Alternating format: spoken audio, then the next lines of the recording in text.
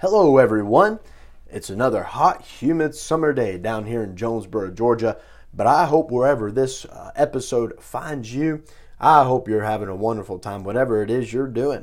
Some of you might be out soul winning, you might be out headed out to the bus route, you might be up and about doing whatever it is your usual Saturday holds.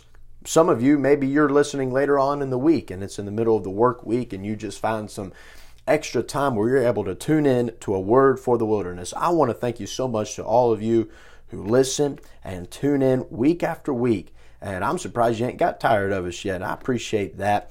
I appreciate the support. And Jonathan and I, you pray for Jonathan now. Jonathan's been up in New York for several weeks. Now he went over to Rockford, Illinois. I wish he'd come down south. Those northern people are having a bad influence on him. I can already tell it.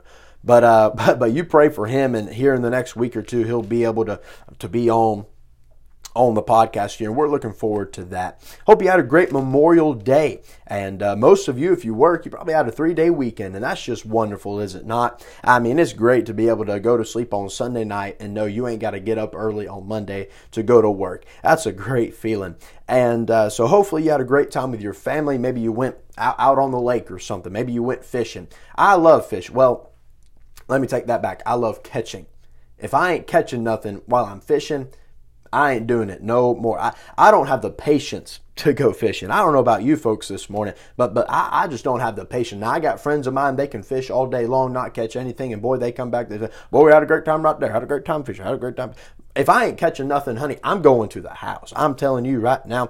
And but maybe you went fishing. I don't know. Maybe you went and grilled out, had fireworks. I don't know, whatever you did, but I hope you had a great time. And you know what? It is a great time to stop, to pause, and thank the Lord for those who gave their life for the freedom we have today in our nation.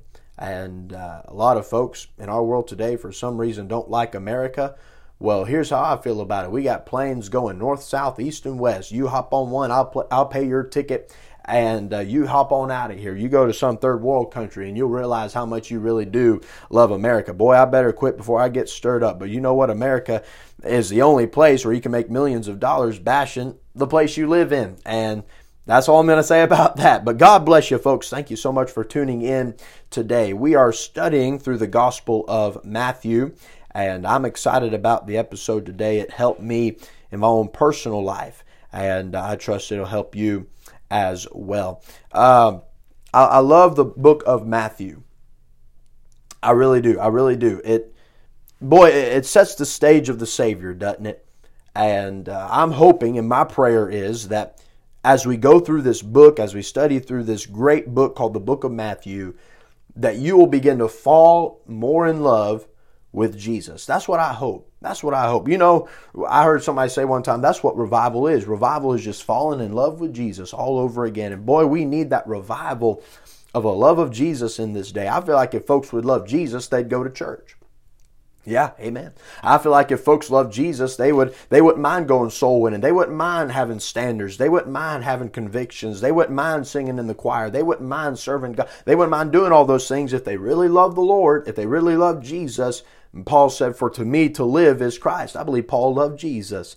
And that's what I'm hoping. That's my prayer. As we go and we study through the life of Christ and the steps of the Savior, I'm praying that God will revive our love, our appreciation, our gratitude toward the Lord. Today, we're in Matthew chapter number 4, and we're at the end of Matthew chapter number 3. Let's read the end of Matthew chapter number 3, the final few verses of that chapter, and then the first verse of chapter number 4, and give the thought that the Lord's laid upon my heart for this episode today. Once again, thank you for tuning in. Also, if you're on social media, Instagram, Facebook, I want to invite you to go ahead and like us on Facebook, follow us on Instagram. We'll keep you up to date on some things that are going on here on A Word for the Wilderness. And also, sometimes on Mondays and during the week, we post different quotes, different things from the previous episode that might be an encouragement to you, or perhaps you know somebody, and it'll be an encouragement to them as well. I also want to say this before I get into the message today.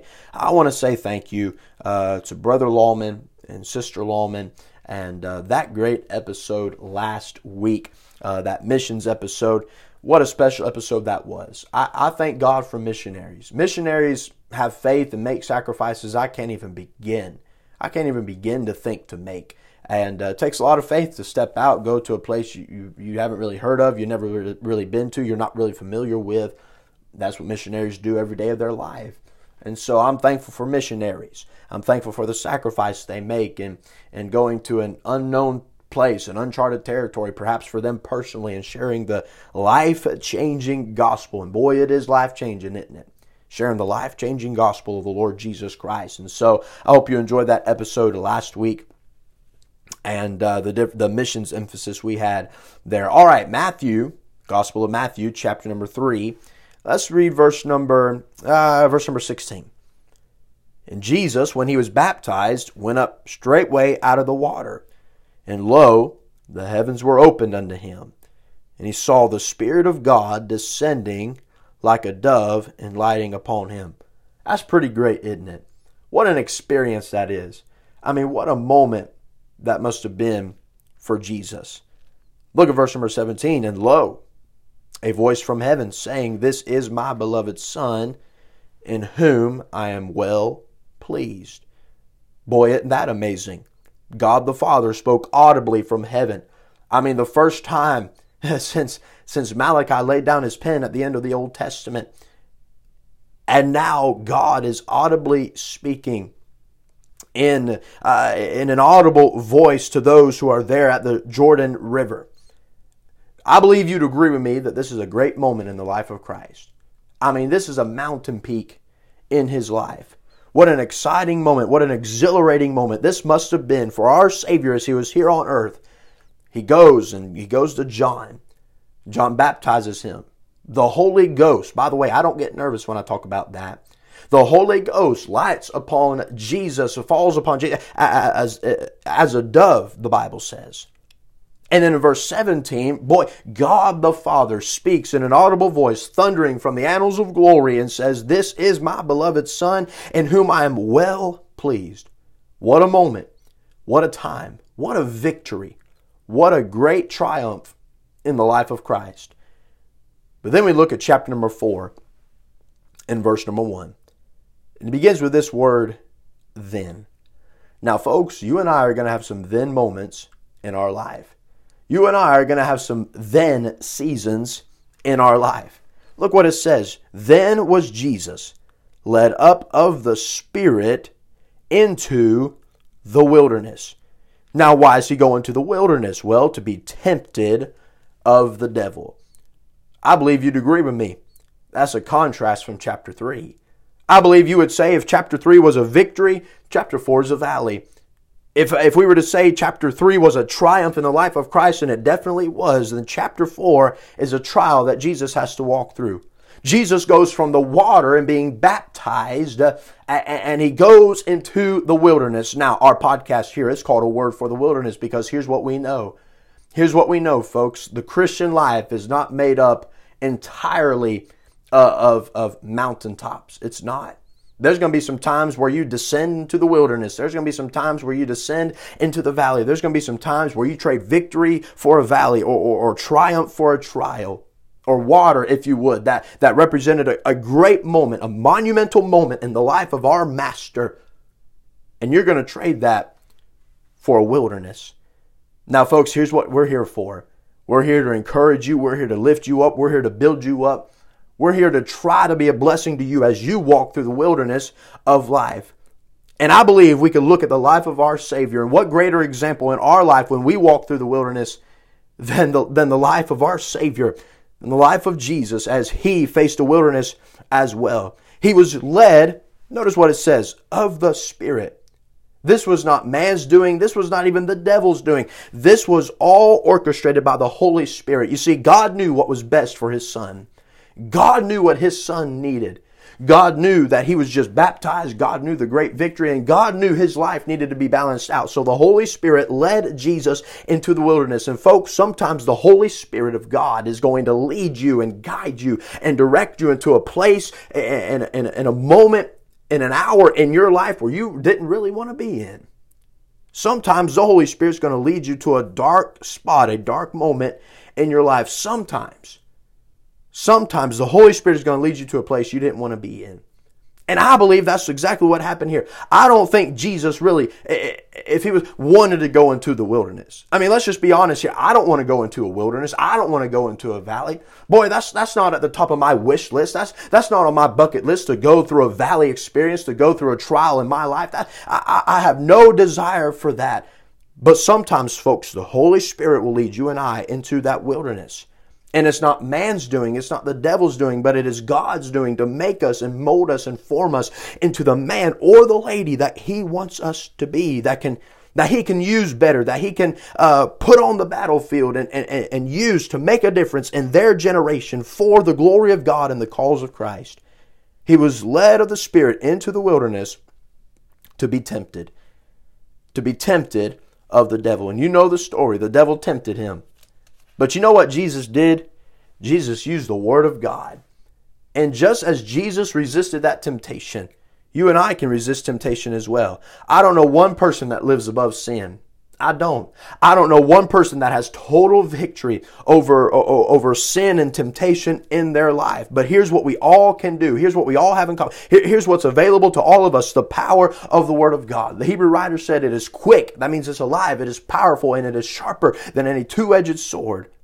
And what did Jesus do? Jesus combated the devil every time. The devil said, hey, take these stones and turn them to bread. Jesus said, it is written, man shall not live by bread alone, but by every word that proceedeth out of the mouth of God.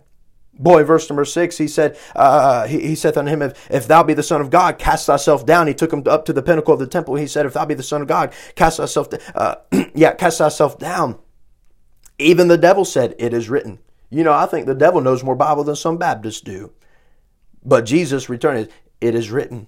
It is written. Notice verse number 8, the first word again. The devil will not give up. The devil will not give up. He's going to keep hammering you. He's going to keep trying to draw you into that temptation. He's not going to give up. So you don't give up either, friend. You don't give up either. Again, the devil took him into a high mountain and he said, I'll give you all the kingdoms of the world. Well, I only have one problem with that. The devil didn't own them. All the kingdoms of the world belong to Jesus anyway. And listen here, you can't give something that ain't yours to begin with. And that's what happened. The devil says, hey, I'll give you all the kingdoms of the world. Jesus said, nope, it is written, thou shalt worship the Lord thy God, and him only shalt thou serve. Look at verse number 11. And the devil leaveth him. And folks, the devil will leave you too. He'll walk away from you too. What did James say? James said, resist the devil and he will flee from you. Now, folks, here's what I want to tell you today. I don't know what kind of wilderness. I don't know what kind of valley. I don't know what kind of trial you're walking through in your life today, but here's what I know. God's Word is still powerful. It still can encourage you. It still can build you up. It still can place a hedge of protection about you, and it still gets the job done today. Maybe God brought you into this wilderness. Maybe God brought you into this valley to make you, mold you into a better man, a better lady, more suitable for His service. Let me tell you this. Trust God in the trial. Trust God in the trial. You might be led into a wilderness, but God's leading you there. And if He led you in, He can lead you out. God bless you, folks. Thank you so much for listening. I hope you have a great weekend serving the Lord. We'll see you next time on A Word for the Wilderness.